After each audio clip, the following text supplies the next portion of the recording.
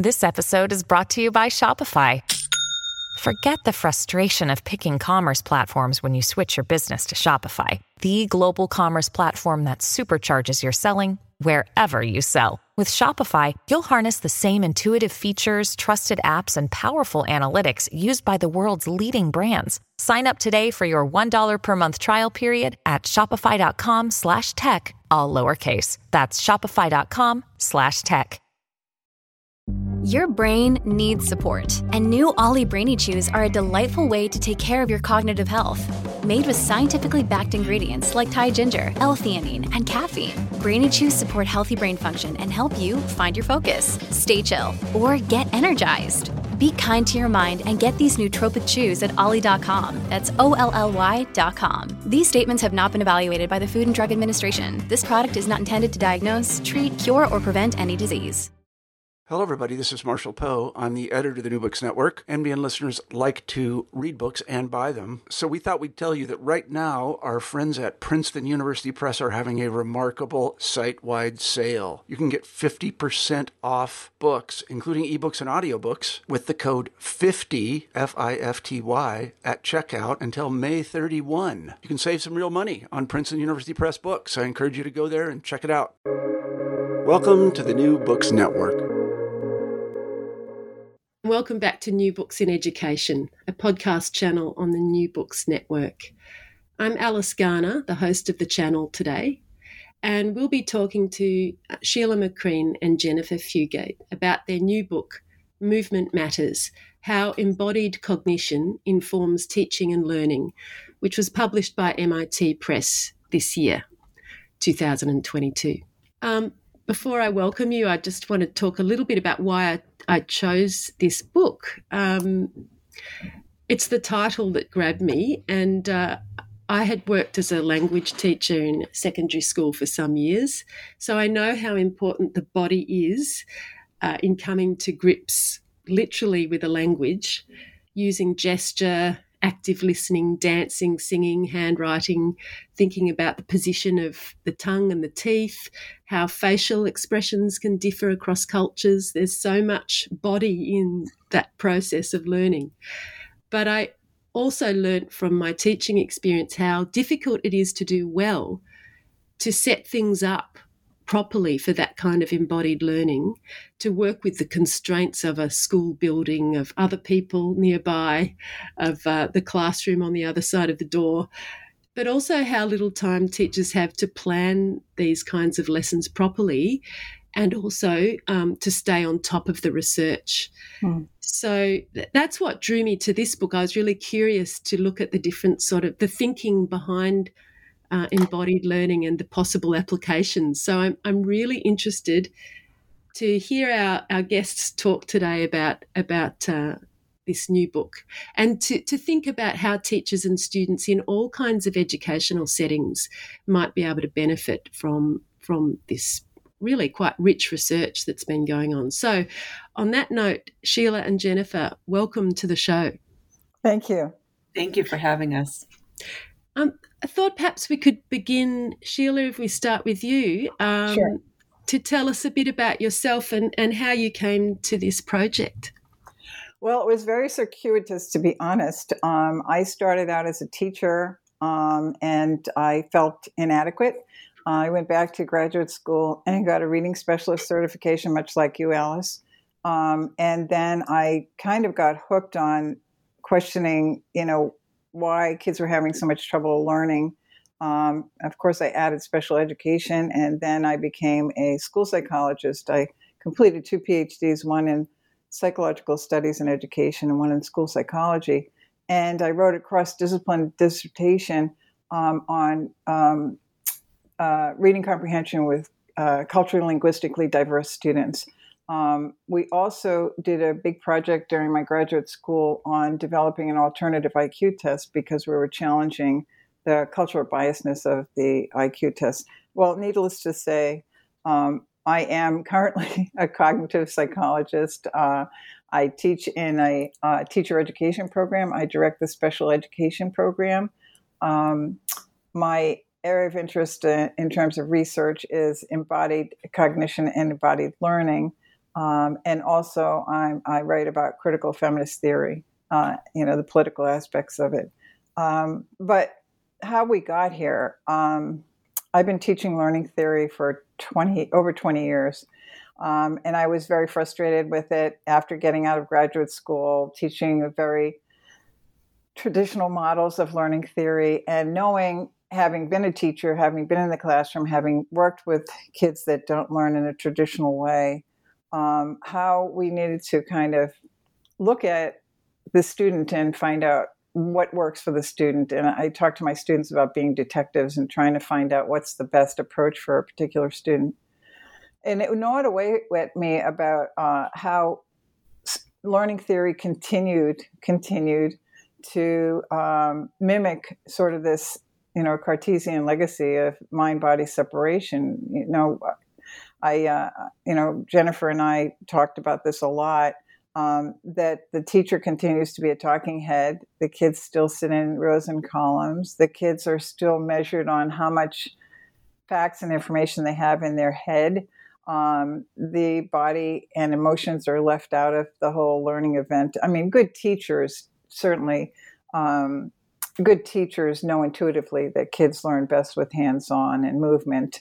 But that has not really been explored to the point of empirical data. We know as far back as sort of Montessori and her approach to hands-on, and then all the way up through Piaget and Vygotsky, talking about sort of, the hands-on kind of thing. But I think at that time, basically it was theoretical and intuitive. Certainly Vygotsky talked about the social component, but nobody really separated, nobody really pointed out this continued separation of mind and body. Well, anyway, I happened to be speaking to a colleague of mine who was in the psychology department and told me about Jennifer. And I think I knocked on her door and we started talking, and one thing led to the other. And, it was just really kismet almost that we were both very excited. I had written about the technocratic approach to learning theory back in 2002 and critiqued the Cartesian model and suggested that, this needs to be reexamined. But we know that, this whole critique from Clark and Chalmers came out in the 1990s. But now we actually have neuroscience, and that's kind of was the impetus of the book, and the way that we kind of pitched it to MIT, that we now have neuroscience evidence, and we want to find out who's out there doing applied embodied cognition for the content areas. And our job then was to set forth and curate the best applied approaches. This is the first book of its kind to actually translate sort of the embodied cognition for the public. So we're very excited. I think, Jennifer, you want to jump in there? Sure, I would love to. Thank you so much, Sheila and Alice, for being here with us today. I'm just always have been in awe of cognition. So I'm a cognitive psychology by training. I'm actually a comparative cognitive psychologist. So my training is in animal cognition, and I focused primarily on working with great apes and rhesus macaques and how they conceptualize their world according to social constructs. I then had always, though, had this kind of penchant for cognition and how the brain has evolved over time and how that's represented evolutionarily. And I had the great pleasure of having Larry Barcelo as a professor during my graduate career, who, if you don't know, is one of the key founders of Embodied Cognition. And as a TA for his course, he just kind of blew my mind with this idea that embodied cognition really flips the traditional notion of thinking on its head. And since then, I've always been intrigued by the representation of information across different species, across an individual's lifespan. I will be honest, and I put a hiatus on that interest for a while. And for a very long time, I worked in the field of emotion. My postdoc is in emotion perception and regulation. And I have pretty much built my career the last 15 years on that work. And then, as Sheila mentioned, it was really kismet for, she knocked on my door one day and said, "Hey, I heard that you are doing some interesting psychology research." And we began to chat, at which point she started telling me about these different phenomenons in teaching and this idea of active teaching. And I said, "Well, we have a name for that in psychology, and we call it embodied cognition." And it was as if this light came on in her face and just said, "Well, we're talking about the same thing. We just didn't know we were talking about it." And hence a collaboration was born. So this is the perfect interdisciplinary moment, isn't it? When, you see something new by kind of taking a different, speaking to someone who's working in another field. It kind of, keep going. Fabulous, though. Yeah, absolutely. So I think once I met Sheila, she gave me the confidence to say, "Hey, this is something that we can actually do." And I thought, well, much like younger researchers, when we began our collaboration, I doubted our ability to really do justice to this literature and take it in an applied direction. But Sheila has been wonderful in pursuing that journey with me and guiding me through the process. I think, as she mentioned, this is really revolutionary work because we have a large history of embodied cognitive research from the last 35 or 40 years. But what has been missing up until this point, and what we share in this book, is that what are the implications? So we know how the brain now works. We have a better model of the brain and how it has an embodied perspective. But what does this mean for how we learn, and subsequently for how people teach in the classroom? And so this collaboration is really born from that interest in taking the literature and saying, how can we translate it into the next step, into applicable principles for teachers and educators, and really transform the way in which people think about learning? That's a wonderful story in itself, and I would love to ask you more about those threads of connection. But maybe we could, if you could talk a little bit about what you call in the book translational science research, which is, I guess, where you're headed, Jennifer. And Sheila, perhaps you could explain what that is and a little more on how that shaped your approach to the book. Do you want me to start, Jen? Sure, go ahead. So I had been reading about the NIH model of translational science research, and it was basically biomedical. And their model was that it was lab bench to the bedside. In other words, it was a critique of medical research, a way of addressing the critique of medical research that takes years and years and years to get to the public, get to the patient, get to the bedside. And I guess one of the big results of this translational science research was the development of the COVID vaccine. That turned around in 5 months, 5 months to a year, that we were able to get the actual, lab bench research, hard biomedical research out to the public, which was really incredible.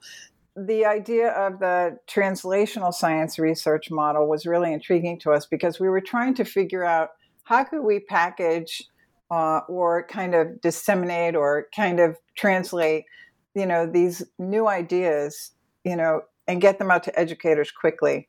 And so we started to think more and more about it, and we really adapted the model, and Jennifer will talk about it more, but we adapted that model to translate the latest empirical neuroscience, research that these scholars have conducted and make applications for the classroom. So what we did was we contacted the top people in the field of embodied cognition who are doing content-based approaches. So somebody would be doing math, somebody would be doing handwriting, somebody would be doing reading, but they were in silos and they really didn't have any cross-fertilization.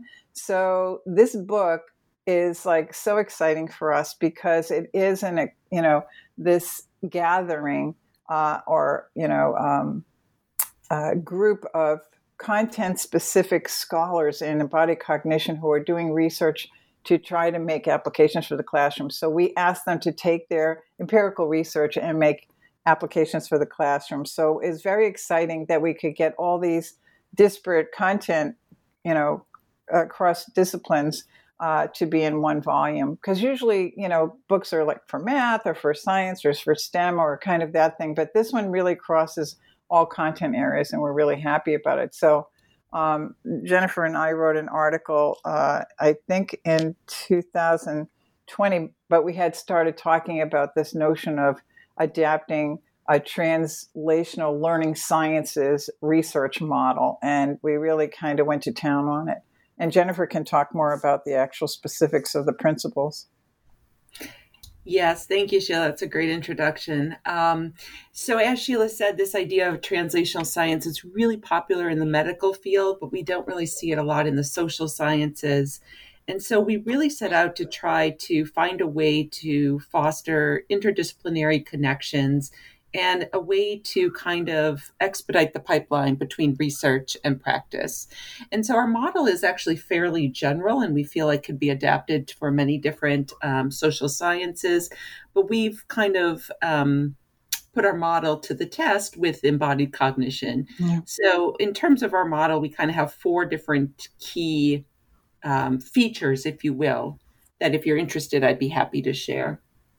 Please do, yes. And I'm thinking as you're speaking, given the range of research areas that you cover, what a challenging editing job it must be, actually, because you have to become familiar enough with all of these areas to be able to make editing decisions. So I did think about that. Anyway, go on, Jennifer. I would like to hear those. Right, sure. Yes. So we really try to promote the multi-directional and multidisciplinary integration of basic embodied research.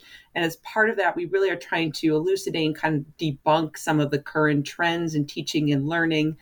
Sheila will talk more about the current structure of our education system. But part of that goes with this perpetuation of neuromyths and these beliefs in how the brain works that are not actually validated by science.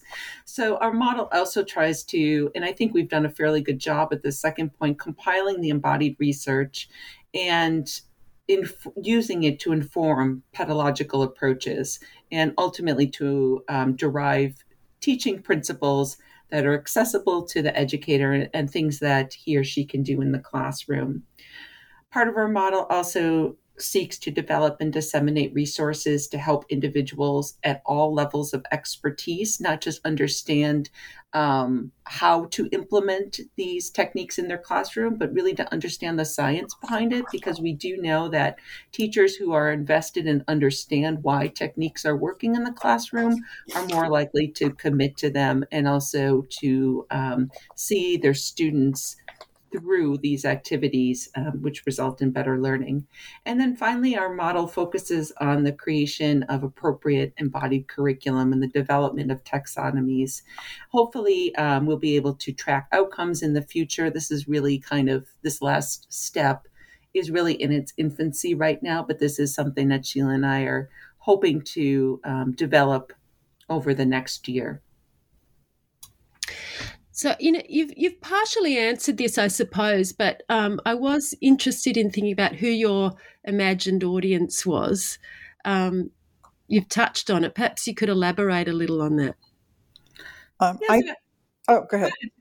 It's fine. I think that what we were trying to,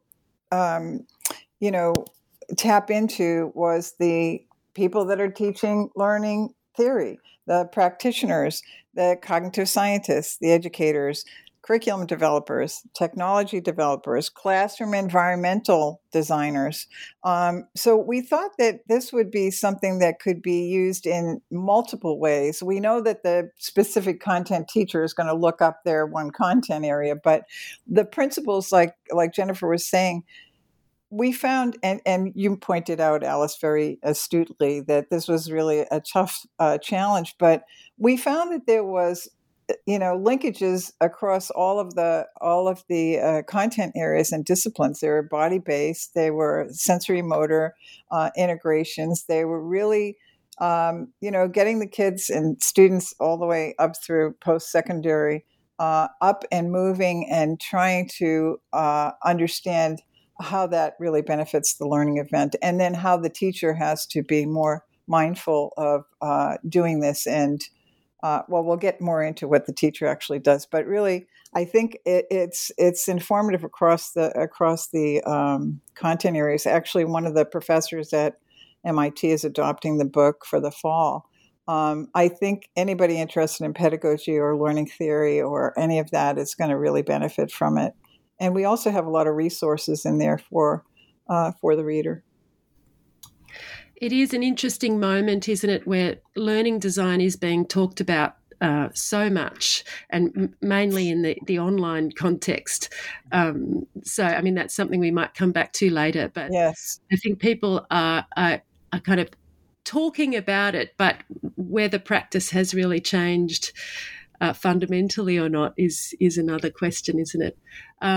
So let's go a little further into the theories of embodied cognition that you explore in the book. I was interested to read the words enfleshment of thought, which was one way of putting it.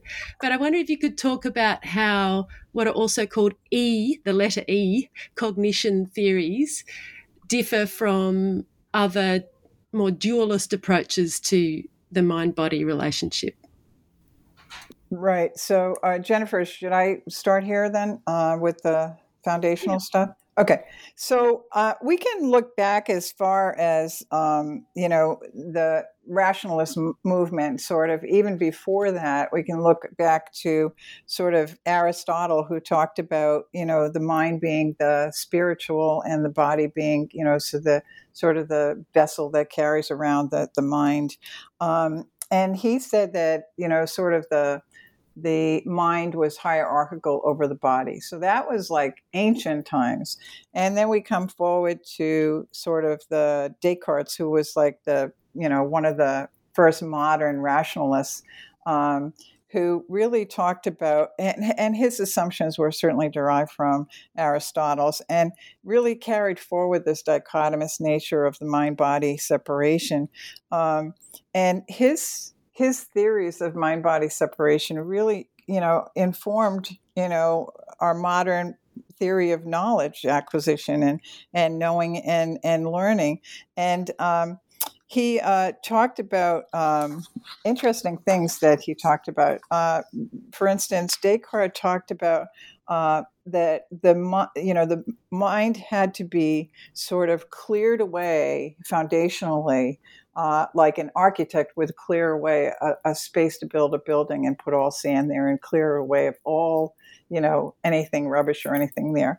So Descartes' notion was that his epistemological notion was that he needed to lay a foundation for the sort of universal truths that were going to be built in this sort of mind or house. And he likened it to an architect building a house and demolishing the area. And these notions about clearing foundation really informed theory of mind for forever. And now he insisted that the mind had to be cleared of any biological, human, social influences that might contaminate or taint true knowledge or reason. This really informed Western epistemology, philosophy, and the sciences. And so these grand totalizing master narratives really in Western thought really informed how we developed psychology and educational theories. And certainly you can go to the narrative of behaviorism, where John Locke talked about the tabula rasa, this blank slate. It's, all the way, it comes forward here. And that the role of the teacher was to fill the empty heads of the students with pre-established bodies of knowledge. So, the notion of learning was really the teacher as the transfuser and the students as the recipient. And this was really or the banking, Freire talks about the banking or deposited education, or, filling the empty body, the mind, the brain in the vat, as it were. But these disembodied they became disembodied models of learning, and it ultimately informed our current learning theory, even up to the point where we talk about constructivism. It's still rooted in this epistemological foundation. And it really has, for instance, Matthews in 1992 critiqued constructivism as the old empiricist wolf in the contemporary sheep's clothing. And von Glaserfeld, the father of radical constructivism, talked about, constructivism is, new wine in old wine bottles. So we really haven't evolved until this paradigm shift that we're talking about that's taking place in cognitive learning theory in terms of an embodied model. Jennifer, do you want to pick it up from there? Absolutely. Yeah. So, as Sheila has said, the traditional models of cognition really emphasizes Cartesian dualism, the separation of the mind, which was based for perception, and then the body, which was based for action. And the body was only thought to play a role in translating the action to the environment. So the brain was seen as representing and processing computations of stored information. This information was usually amodal in the brain, abstracted, symbolic. Whereas an embodied model of thinking really says that thinking is inseparable from the body and the environment. And I think that this is really in tune with the modern cognitive science view of how the brain works. So we used to think about the brain as storing representations, manipulating representations of information, that it was oftentimes reactive. But the modern cognitive science says the brain is actually predictive and actively involving in interpreting sensory, bodily, and motion and movement information.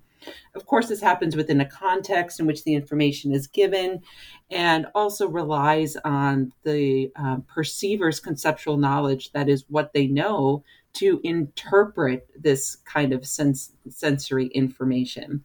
So what I like to say is that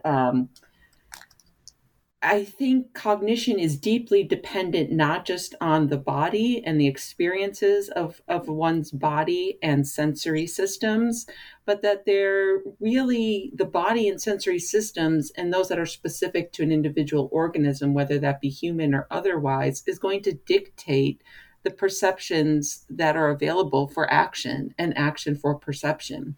So we can think about embodied cognition as bodily action really constituting experience. And I think that this has huge ramifications, as Sheila said, for teaching, with the most obvious one that I think the listeners are probably familiar with as active learning. Active learning is a key component of embodied cognition. Embodied cognition, I would say, takes it a step further in that we really value the input from the sensory and motor experiences, and that there's not this translation then to stored information in the brain, but the brain itself is actually representing the initial sensory and motor input, so that when you are now thinking about an idea, it is as if you're re-experiencing it, and we call that phenomenon simulation. And we think that this is the basis of perhaps all concepts. Some views of radical cognition suggest that there are no mental representations. Everything is grounded within the perceptual and motor systems. Other theories suggest that there may be abstract conceptualization happening either at a later time, or that there's a separate system that's more for shallow processing of linguistic information, and then a more deeply rooted embodied pathway. So different theories kind of emphasize how far you can take the embodied cognition picture. But I think the general idea is that we learn through our body and our senses. They're represented directly in our brain, and that an organism's sensory systems are going to dictate the experience. So I always like to throw in the example here of, if anyone's seen or read about My Octopus Teacher. It's this great film that came out. And we know that the octopus has an incredible intelligence system, yet it doesn't have a centralized brain. So how does it house all of this cognition? It turns out it houses it through its tentacles. And so I think that gives us a great example of how we can learn through our body without necessarily the representation of an internal cognitive processing system or brain. Thank you. I'm just really amazed at what it requires to bring all of this together, also because our own models of understanding in some ways, prevent us sometimes from coming to grips with, a paradigm shift such as the one you're explaining. So I'm sort of conscious of the cognitive work that's involved, even in finding the language to talk about these things. So maybe we could think a little bit more about what this looks like in educational settings. How, and perhaps this is an opportunity also to go into some of the sections in the book. But what are the implications for education in the kind of in the classroom or in other settings? Absolutely. Sheila, do you want to start? Yeah, I did you want to discuss the 4E cognition before we do that so that it Yeah, so this idea of 4E cognition, and by 4Es we mean enacted, we also mean embedded and extended, as well as embodied. And what some of those terms, although they kind of seem like a mouthful, really means is that cognition doesn't just begin and end within the body or within the brain. It's really an extension of our environment.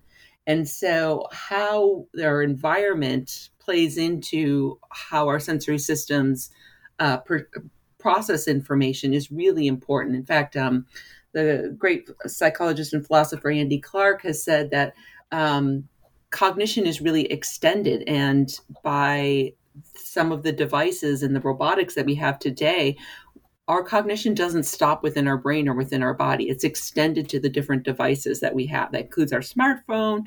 We know, in fact, from robotics that robots learn better when they're actually able to experience and navigate their own environment. And this idea then is that cognition isn't just limited to ourselves. It's really extended into the world. And I think right along with that goes this idea of embedded cognition, which is that thinking is really situated doing. And so our thinking, however that be represented, is embedded within the environment and what the affordances of the environment. And so I think this idea of 4E cognition really takes the principles of embodied cognition and uses the student's experience in the case of learning as their source knowledge, rather than the teacher just transmitting content. It really shows that there's a necessary component for students' active learning and within the environment and as an extension of their environment. Yeah, if I can just add to that.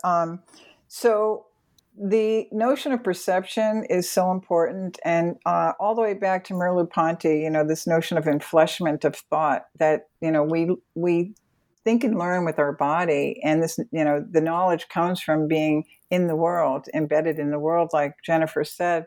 And he talked about this extended sort of notion of cognition or perception.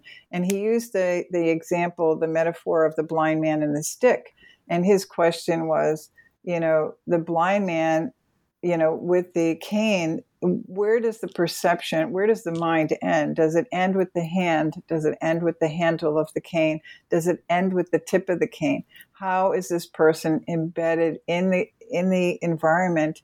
And how is this extending his cognition of the environment? And I think the notion of situated learning, distributed learning that we talk about in cognition is really going to explode, because the notion of embodiment really pulls in all of that information. And that's what we talk about, designing the classroom, the technology that can happen with VR and everything else that's coming down the pike.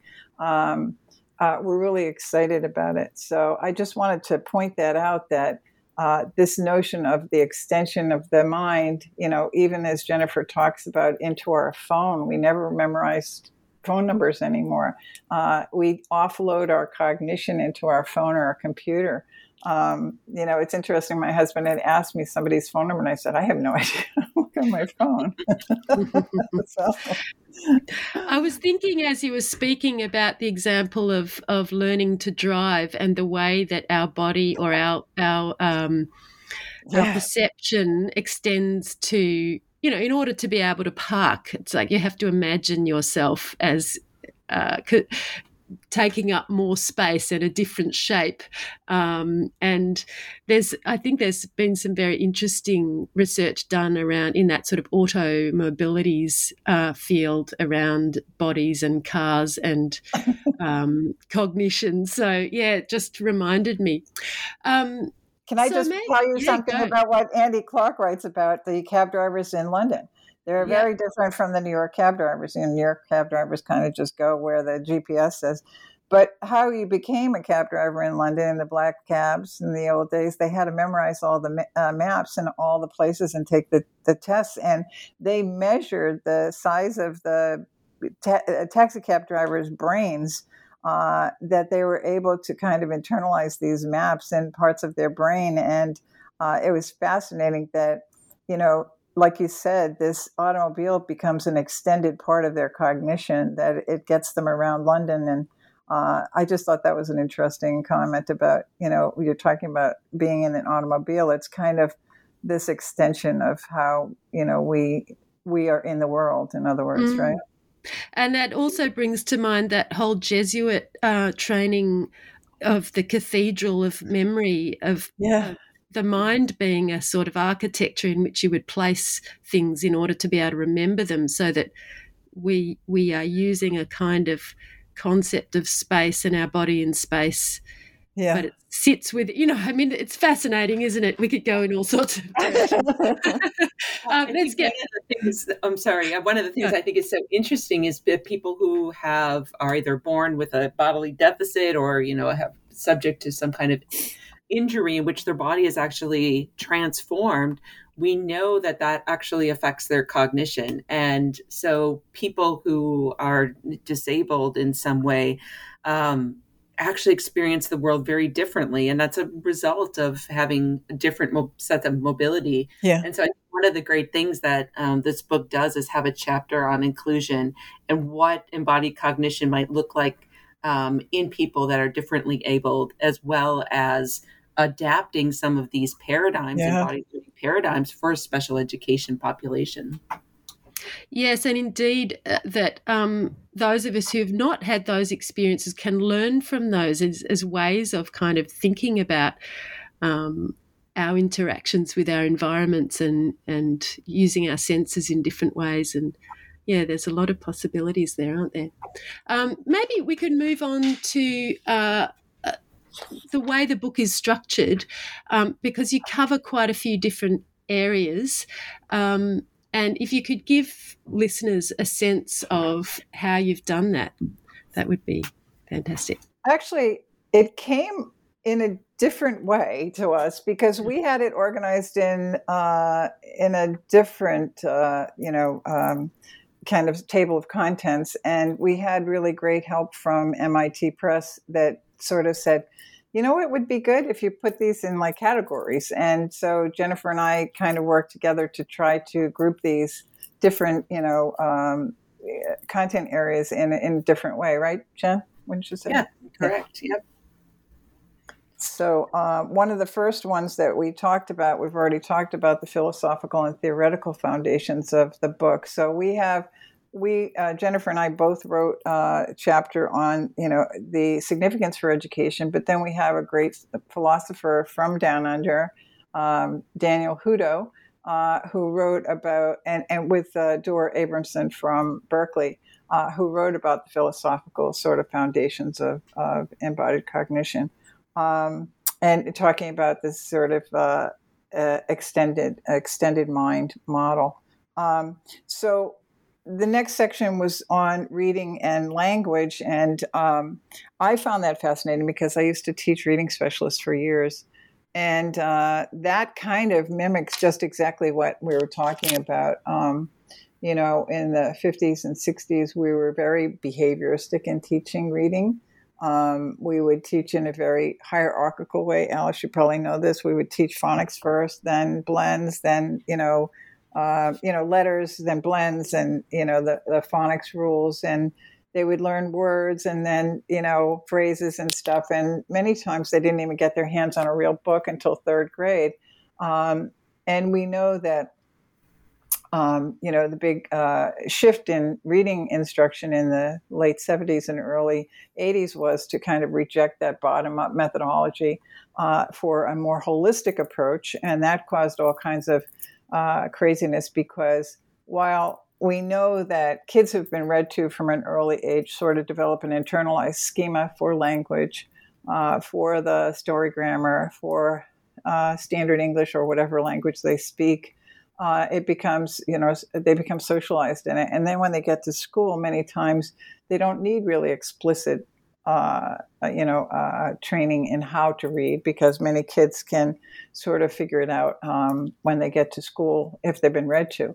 Kids that come to school who haven't been read to, who come from families that I worked with in Philadelphia that lacked literacy themselves, really had a tough time learning to read. And the model that was out there was to teach them this very bottom-up, skills-driven way of instructing reading. And it still continues to this day when we know that the holistic approach works. But the holistic approach, whole language, kind of got rejected in the, 90s, late 80s and 90s, because they were saying there's no skills developed. So now we sort of have this interactive kind of model where we're trying to teach skills within authentic text so that they get the story, they understand what reading comprehension is, etc. But an embodied approach kind of takes the best of all worlds. Arthur Glenberg came up with a model called Moved by Reading, and how he suggests that we teach reading, especially with early education, is that he uses like little characters and models, actually toy little models, that the kids read the story, or the teacher reads the story, and then the children recreate the story based on moving these characters around to really be able to retell the story. It really helps to internalize the notion of narrative. And it really gets the kids involved in understanding that the author is just telling us a story, and our job is to try to interpret what that story is. He then found very successful results with the kids being able to internalize the notion of reading comprehension as opposed to sort of this bottom-up model. We know that a very word recognition kind of basic model, doesn't work. That we really need to have a holistic approach that the kids understand what the reading event is that it's just kind of interpreting what the author wants us to know. And then he kind of translated that to a video model where the kids actually take that as they get older or more comfortable with it, and they actually move the characters on the screen. So he found that was a really successful way of helping to improve reading instruction through this embodied notion of learning. And the great thing is that even translates into imagining the motion. So once children physically go through the motion, they're asked to imagine the motion. So they're making this transition from the physical to the mental, if you will. Yeah. And just being able to imagine or simulate that activity results in improved performance from these disembodied approaches that we're more familiar with. And I think if I can just elaborate on one more point, I think it's great because this then becomes the foundation for body movements for hierarchical and more abstract concepts as well. So one of the things that Glenberg and other researchers have said is that once a child understands opposing forces, and they can do that, through movement, you can use that to help understand different sides of an argument. And so there's this translation then to something much more abstract. And so you're physically grounding the movement to show opposition, and it can translate then into opposition of thought or argument as well. And so when you're thinking about the teaching of language, there are so many elements, aren't there? So if we're thinking about teaching of, foreign languages or languages other than English, or depending on the setting you're in, curious to know what sorts of work has been relevant to that slightly different area. So Jennifer has a really good interpretation of the language acquisition part, but we are going to be working with this professor from Hong Kong. She actually is a Latina woman. And we were talking to her, and she is kind of investigating embodied learning for a second language acquisition, teaching a second language. And she was telling us that, in Spanish, this teaching foreign language with one word mapping of concept, one word mapping to a concept, which is a traditional model of teaching another language. I remember learning Latin that way, but it's dead language. It doesn't mean. So anyway, she said that, for instance, in Spanish, it doesn't work to do the one word mapping. That in Spanish, just the way the person gestures, their posture, their movement, it could have 50 different meanings in the word. I thought that was really a great example of an embodied sort of notion of how we need to juxtapose how we really teach foreign language, rather than just like by the book and sort of rehearsal of phrases and stuff, but to really kind of engage the whole body in the environment. Jennifer, you want to? Yeah, so I think why the success of so many programs like Babbel that really help you learn language in context, they're so successful for exactly these reasons. They aren't focused on the kind of hierarchical building blocks of words and sentence structure and syntax, but really are immersive in that they teach you key phrases and they teach you within the context of what's useful.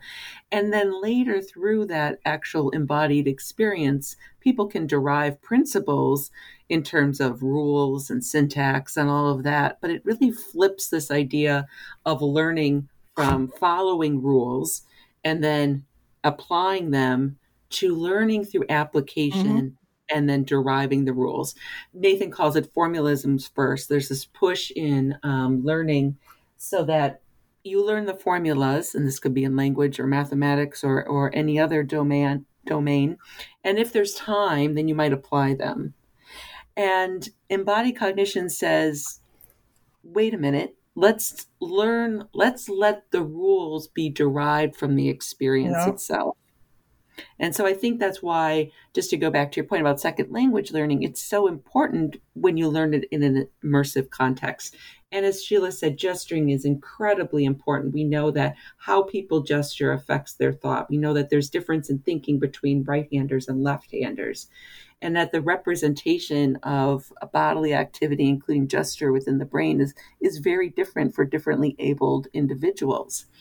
And so this idea, this gross motor experience, is really important.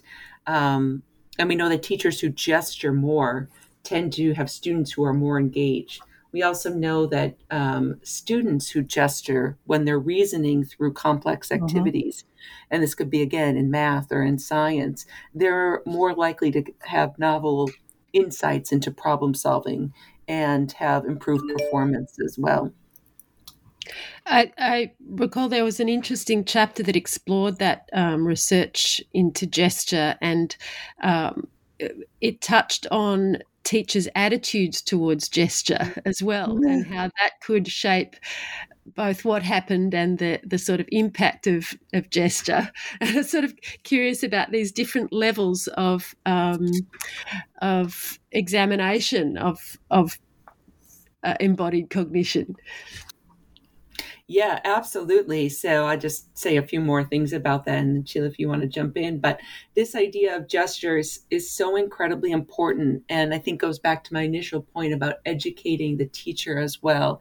Because once teachers understand embodied cognition and why gesturing is important, they're more invested and will naturally gesture more in the classroom. But I think what a student or what teachers gesturing does is not only focus the students into attention, but it also emphasizes key points in thinking.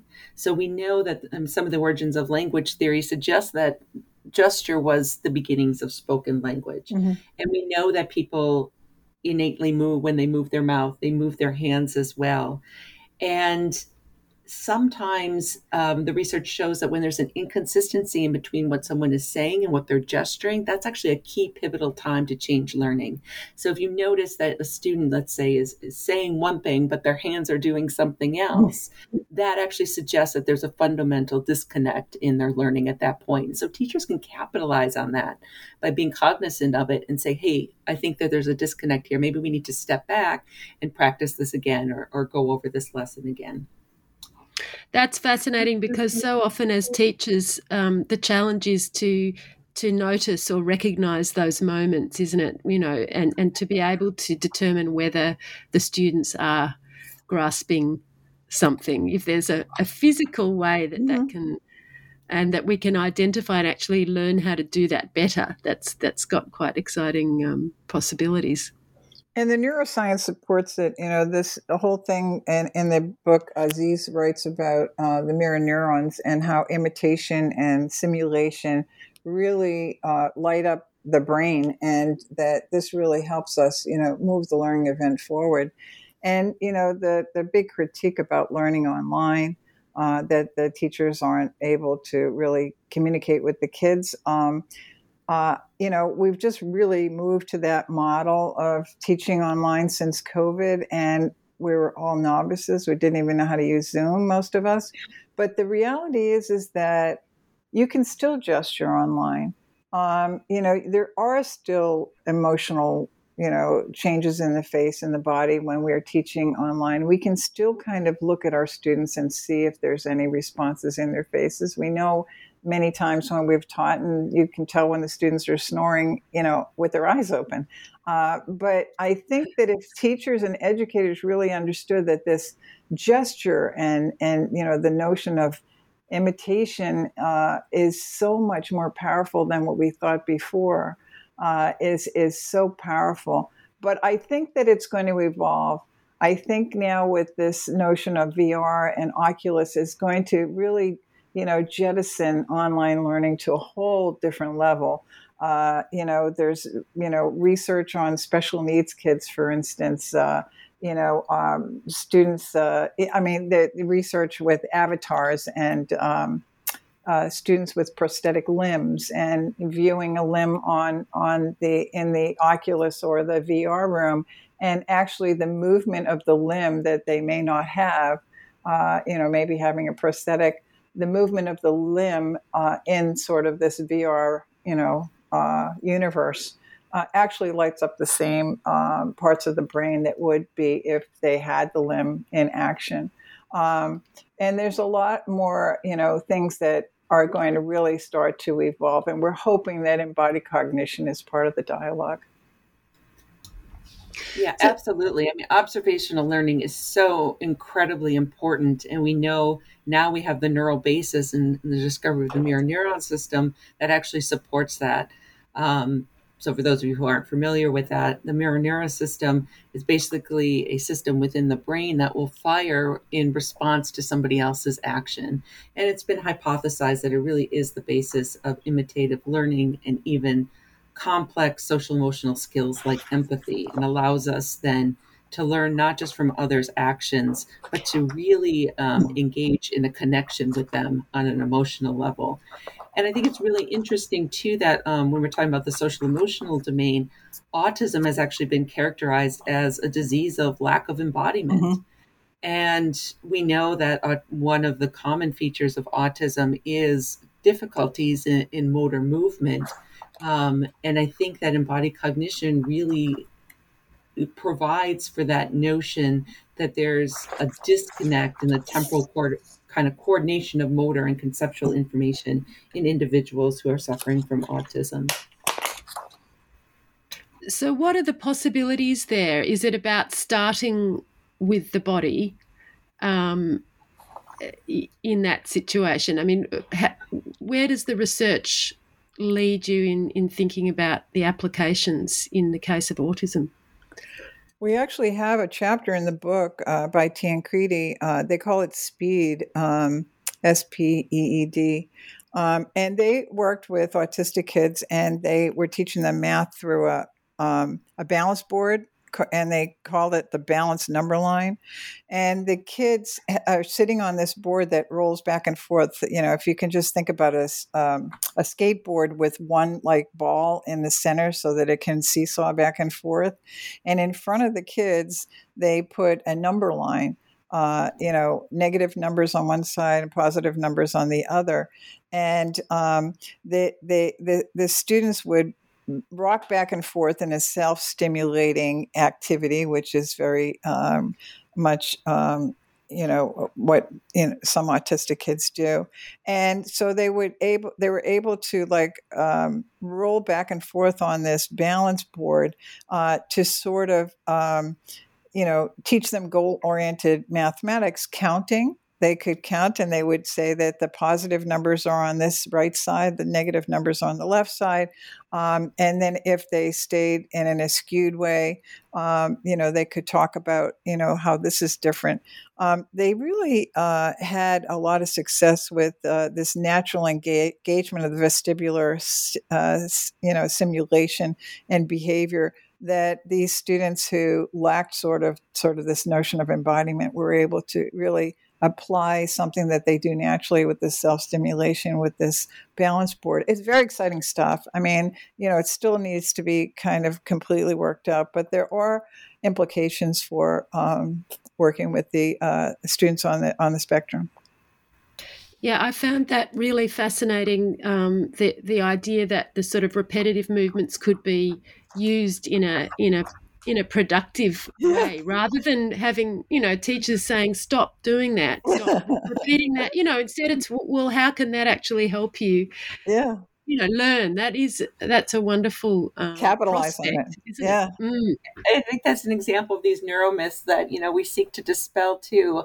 I tell the story often of when my son was in 3rd grade, he came home and his teacher had reprimanded him for counting on his fingers. Right. And I said, there couldn't be something further from the truth. We know that, in fact, the brain represents numbers through the body and through fingers, and that one's sense of their own fingers, this idea of finger nausea, actually predicts their ability in mathematics and is predictive all the way through college performance. And I said, keep counting on your fingers. On your fingers, the better.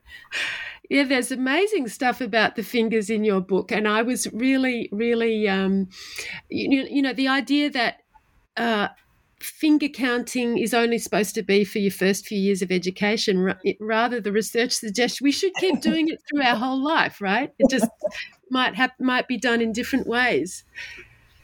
Absolutely. And we know there are interesting cultural differences too. So cultures that start with their thumb in the primary position, which you can just imagine yourself counting 1, 2, 3, 4, 5, is very different from cultures that start with the pinky. And in terms of the representation of numbers, follows that finger order as well within the brain. So there have been studies that show that if your perception goes, or if your lower numbers are started with your thumb, which is typical, I think, for most Westerners, and you're faster to respond then to things that are on the left side of the keyboard as opposed to the right side of the keyboard, which would represent larger numbers, or the 5 in the case of the fingers. And the reverse is true for other cultures who start counting with their pinkies. So really fascinating. Again, just this wealth of empirical research that, again, what do you do with it, and how hopefully our model and our book has made this then accessible to say, hey, something like finger counting is a good thing. Well, I'll definitely be doing more counting on my fingers. especially as, same as with not being able to memorize phone numbers anymore, we sort of tend to rely on our calculators on our phones, whereas, I'd like to get back to some mental and finger arithmetic. Maybe you could talk a little about the table that you've produced at the end of the book, and I'm interested to know how this might be used by readers. Yeah, so I can start in on that question.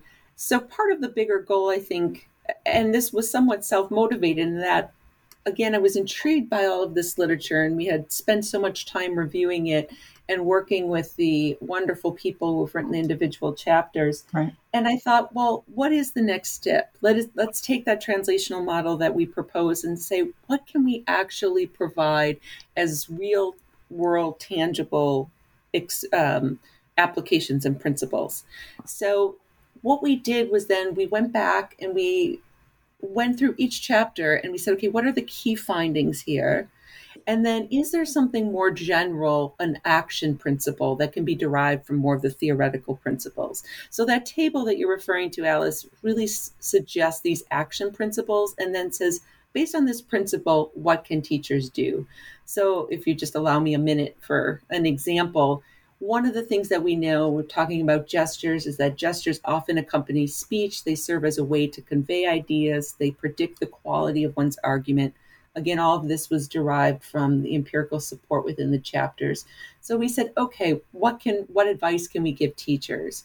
Well, we know that teachers can consider how gestures support understanding and reveal learners' struggles and when they are understanding.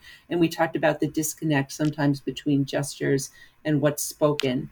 We also said teachers can directly interact with learners' gestures to try to control or manipulate them to emphasize otherwise overlooked elements. So there's a great example from Abrahamson and his colleagues in the math world, where they actually teach math and this idea of quantity size through gesturing. So students will gesture, something that's twice as large by moving their hands twice as large as they were initially. Mm. And then what they find is that a teacher who actually helps scaffold that movement actually facilitates then the learners to be able to do that then on their own, and they can go ahead and represent that information in a proportional way. Yeah, they actually use the Nintendo Wii. And they use the Wii as well. Yeah. For the proportional, ideas with their hands. They were able to, use their hands to show, proportion on the screen. Another application in terms of the technology is this really cool thing called Prism. It's with the Oculus, the students are actually able to teach advanced math, trigonometry, calculus, geometry, or whatever. One of the kids was on one of the interviews was talking about actually being in the triangle and moving down the slope of the triangle to figure out the actual slope size. So, I mean, this is just going to explode, but I'm just hoping that, curriculum designers, textbook, folks are going to give embodied learning, a fair deal with this, because it is representative, and certainly we would like to see it in textbooks and, adopted for environmental design for classrooms and teaching and learning environments as well. So, so really excited about the principles that teachers can use the book and just pick up the principles. It's like Jennifer says, low tech, easy to adopt. We have all the different content areas there with a lot of resources at the end from each of the contributors that they designed their different applications, and it's all free to open access. Yeah, I think that's really important. I mean, there is so much great work being done in AR and VR, but, embodied cognition doesn't have to be expensive, and it doesn't have to be very technical either. Things as simple manipulatives in the classroom, mm-hmm. We know that learning through engagement, Legos, geotiles, beanbags, all of those things are great really inexpensive ways to get hands-on learning. Yeah. I think the other thing that's really come out and quite interesting is this idea that you can use your smartphone. And most people have smartphones nowadays. And there's a couple of really great examples in our book by Vieira and Vieira, as well as some of the other researchers that show how you can use your cell phone, your smartphone's internal sensors to learn things like magnetism, acceleration, speed, velocity, all kinds of things. And they're just built within your phone. And, students can walk through the environment with their phone and calculate in real time these different dynamical properties. Yeah, and for teachers, I'm sure your students use Pokemon Go. Vieira and Vieira adapted that model in terms of trying to teach gravitational pull. They have an application at the end of the book that teachers can download. But yeah, the hands-on is something that teachers have done forever. But now, if teachers are cognizant of how this impacts learning and understand that there's science and empirical research behind it, I think they'd be more motivated to incorporate it all the way through schooling. That it's not just for little kids, not for early childhood, but really that the hands-on is really the way to go. And to kind of, they talk about flipped classrooms. Well, this is going to really flip classrooms if people really buy into this, and we're hoping that they do. And I think MIT Press believed in it enough to take a risk on it. It was definitely a risk worth taking, and I look forward to talking to people about it and also trying some things out myself, although at the moment I'm only doing online teaching. But as you say, there are possibilities there, and we need to think about what that might look like in the online space and where's the room for experimentation in that direction that's not just about staring at a screen, but how we think about our gesture, our expression, and also what we might ask students to do in their own space, wherever they happen to be. That kind of allows some sort of embodied learning to be taking place. Yeah, it's it's a really extraordinary book. There's so much in there, and I think we've covered quite a lot. But of course, for listeners, you need to look at the book to get a sense of the breadth and depth of the research that's in there, and its applications. So maybe just to finish off, could you tell me about what you're doing now and where you're headed with your own research? Well, that's very exciting, because that's exactly what one of the principles that Jennifer talked about is this sort of dissemination and educational part of our model. We're working on, hopefully with, in an embodied, metaphor, with our fingers crossed, to get a grant to do summer institutes for teachers, principals, professional developers. We haven't really talked about the professional trainers that go out to the schools that perpetuate these neuromyths, but we won't go there. And also to maybe give some fellowships for doctoral students that want to pursue this research. So we're thinking of doing a 5-year summer institute. We're trying to get it funded so that it's not going to be out of pocket for the participants, and to have some of our scholars and contributors in the book to come. And Jennifer can talk about this wonderful center at Kansas City University, the Simulation Center. Do you want to talk about that, where we're hopefully housing this institute? Sure. So I didn't say this in my introduction, and I should. So I met Sheila at the University of Massachusetts, Dartmouth, where she currently resides. And recently, in the last couple of months, I've moved to Kansas City University. And one of the impetuses for that move was this amazing center. It's the Center for Educational Embodied Learning.